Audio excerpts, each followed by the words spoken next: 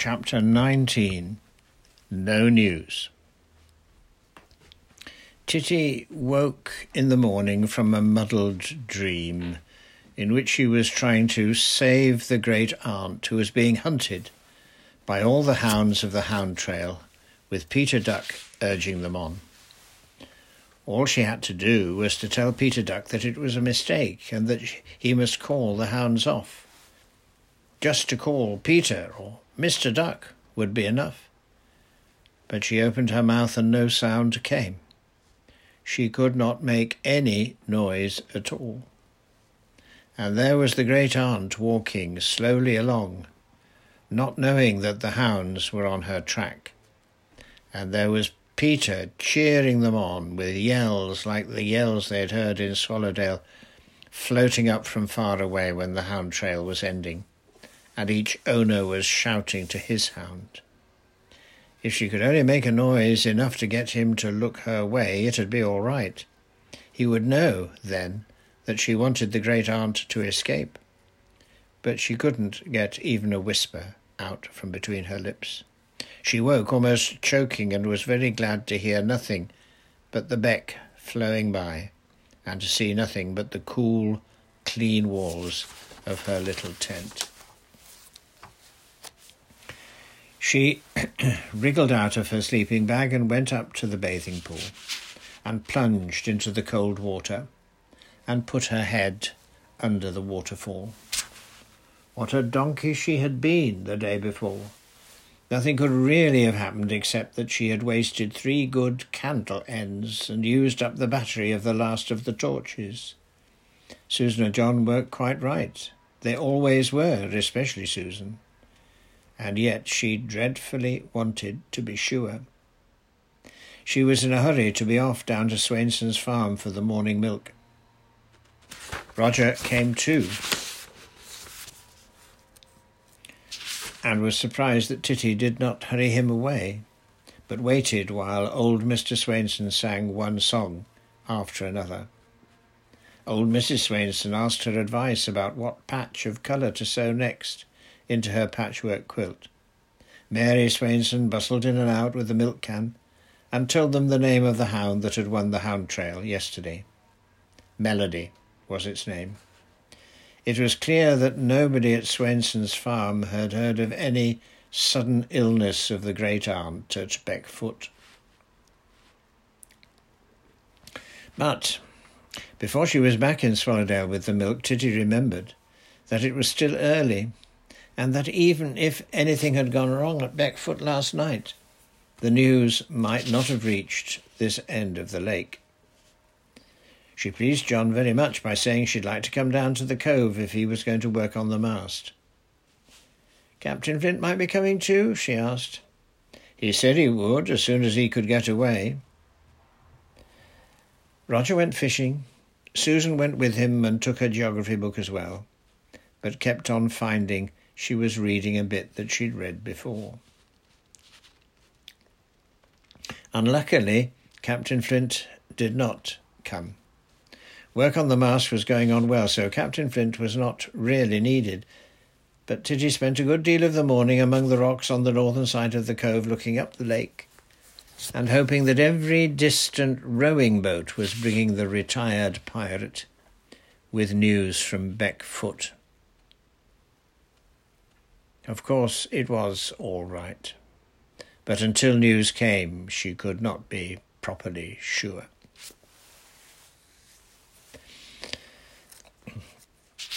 When the captain and the able seaman went up to Swallowdale for dinner, the mate asked them at once, "Did he come?" And John said no. And by the way both of them spoke, Titty knew that they too wanted news from Beckfoot. The captain and the mate felt that they were partly to blame for the lateness of the Amazons, though really it was the fault of the hound trail, and they were wanting to know whether Nancy and Peggy had been able to get home so late without even worse trouble than they'd feared. Roger alone was free from this kind of worry. His was of a different kind. He had not been able to catch any fish, and he thought it was probably the fault of the worms. He remembered the bright red worms with yellow rings that John had brought for perch fishing from Dixon's farm last year, and he wanted to ask Mary Swainson if there were any worms as good as that to be found in her farmyard. Everybody, except the parrot, went down to Horseshoe Cove that afternoon. A great deal of work was done on the mast, which was now almost everywhere about the same size as the old mast that John was copying, though not so smooth. Roger went to Swainson's farm, and Mary gave him a fork and left him in the farmyard and washed him up afterwards, when he had half filled a tin with the best of all kinds of worms. The friskiest, as he said, he ever saw. He was a long time at the farm, because there was no one to hurry him away, and he and old Mr. Swainson took their chance and did a lot of singing together. "Did they say anything about Beckfoot?" asked Titty when Roger came back with his worms. "No," said Roger, "but Mr. Swainson said it was no wonder I was catching no fish, because rain was coming and the fish knew it." John, Susan and Titty looked anxiously up at the sky. It was certainly looking rather thick, and there was a heaviness in the air, which all of them had thought was in their own minds. Perhaps it only meant that it was going to rain. They cheered up at once. "We'll want some more wood in Peter Duck," said Susan, "so as not to have to dry it." "We haven't tried the new tents in the rain," said John. "Let's go and get the wood and all have snug before the storm." John put the shaping plane and the calipers in his knapsack to take them up to Swallowdale, and presently the whole party were loading themselves with dry sticks near the top of the woods. Already, as they trudged home beside the stream, they could see over the moor dark purple sky behind the hard edges of the hills. It rained heavily that night. The first drops fell as they were tidying up after supper, but that was no more than a shower. It was not until after lights out that it settled down to rain in earnest. There was very little wind with it, just steady, tremendous downpour. "Take care not to touch the walls of your tents," called John. "I'm not," said Roger. "It's trickling down the tent pole by my head," said Titty. "Don't let it trickle into your sleeping bag," said the mate. "How's your tent, Susan? None come in yet?" For some time the four explorers lay still, listening to the rain drumming on the thin tent walls within a few inches of their faces. Then John remembered the guy ropes, wriggled out of his sleeping bag and nightclothes, and slipped a naked savage into the rain. "What are you doing?" asked the mate. "Loosening the guy ropes," said the savage, "and tumbling over them in the dark," he added suddenly as he fell to the ground with a bump. "You'll get your pyjamas wet." "No, I won't," said John. It's a good thing I thought of it. The ropes are as stiff as wires already."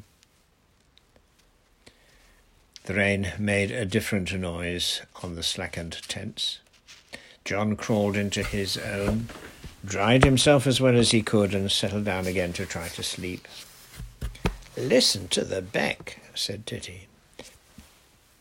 The beck was sounding a new note, hurried, impatient, not stopping for anybody, quite different from the quiet music of the little waterfalls to which in Swallowdale the explorers had got used to. "If it rains like this tomorrow, the Amazons won't come anyway," said Susan. "And there won't be any work on the mast," said John. Titty shivered. That would mean another day without knowing what had happened at Beckfoot.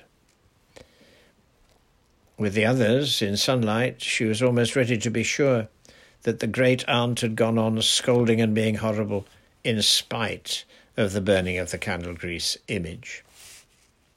At night, alone in her tent, in darkness, She remembered the casting of the spell and the feeling of the image in her hand as she ran out of the cave.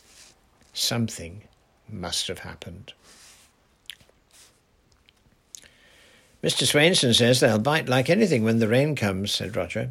He was thinking of trout. For a long time the explorers lay awake, listening to the rain on their tents, and the rushing noise of the stream and the new roaring of the waterfalls. But the rain was softer now. The noise was a steady noise, and in the end even Titty fell asleep. In the morning they crawled out into a sodden world. The rain had stopped, but every stone was shining. The pale sunlight was glittering in thousands of drops that clung to every sprig of heather. The wet bracken was bowing to the ground. There was brown in the white foam of the waterfall, and the stream that flowed through Swallowdale was dark and coppery, and had risen so much that it lapped the stones of Susan's fireplace, and was within a yard or two of the tents. "It's a good thing we weren't still camped in Horseshoe Cove," said Susan. "The dam's gone," called John, who had gone up to look at it.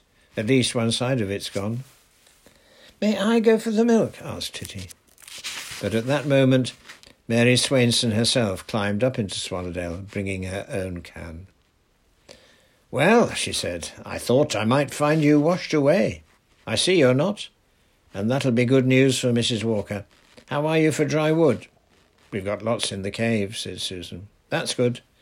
Dad says the rain's given over now and weather's going to pick up again." Susan had brought out the explorer's milk can.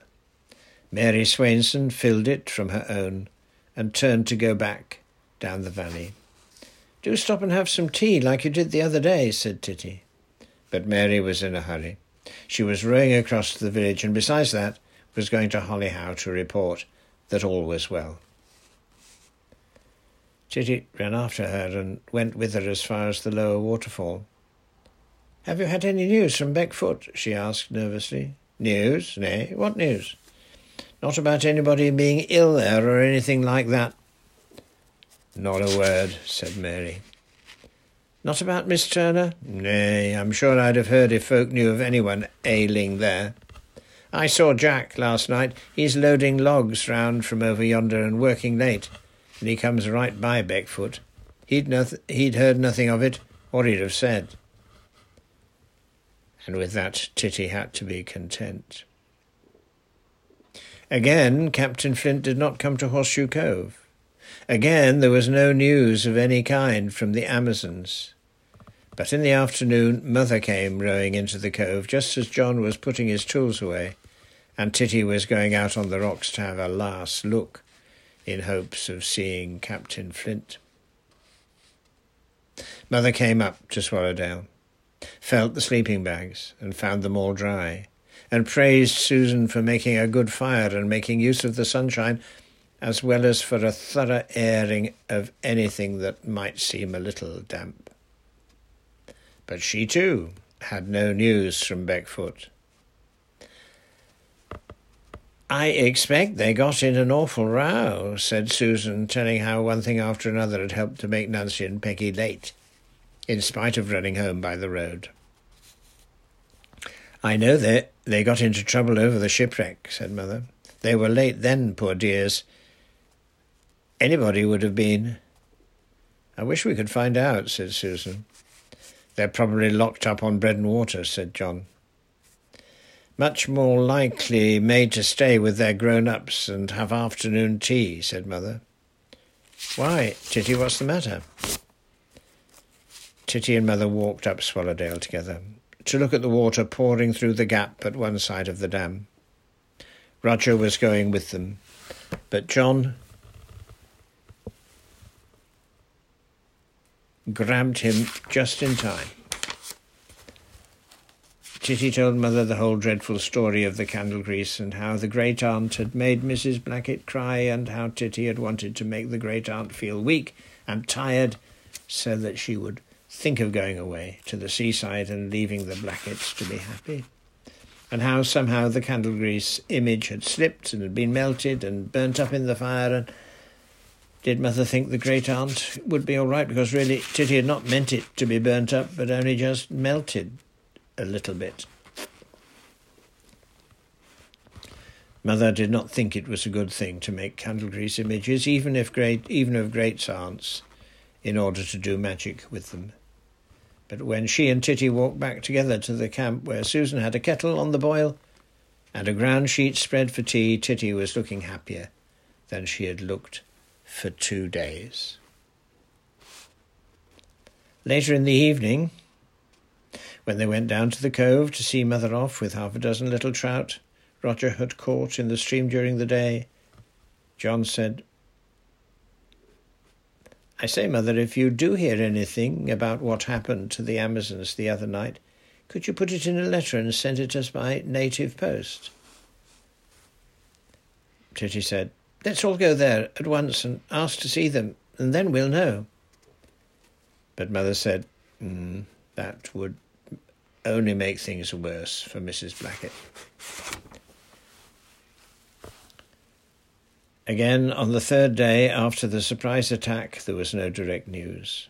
Captain Flint did not come. The morning was spent mending the dam, now that the beck had gone down again after the rain. The afternoon and evening were spent in the cove, where Susan made a fire and they had their tea, going up to Swallowdale only in time for supper.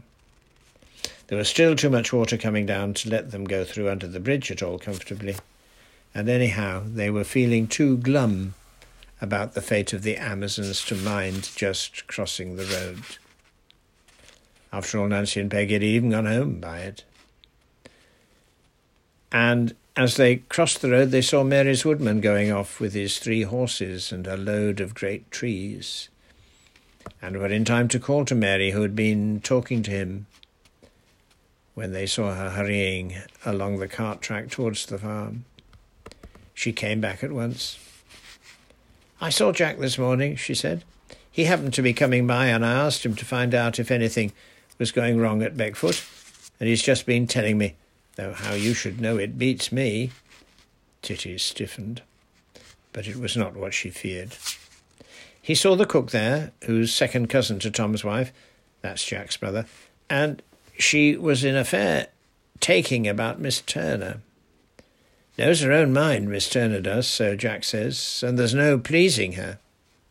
And it's not as if the Blackett lasses aren't as good-hearted a couple as any, but she's always on to their mother about them, and there was a fair to-do when they came in late 2 nights gone by, and there's to be no more of their being out all day, and if Miss Turner doesn't leave soon, Mrs. Blackett'll be losing her cook. Jack says she was boiling properly with what old Miss Turner had said about plates not being hot for meals. It was comfort to Titty at least to hear all this. Miss Turner could hardly be dead if she was complaining of cold plates. But for the others it showed that they'd been right. Nancy and Peggy had been late, once too often. "Everything's gone wrong this time," said John. "First I go and wreck Swallow, and now the Amazons are done for." "I wish Captain Flint would come," said Susan. "They'd probably send a message by him."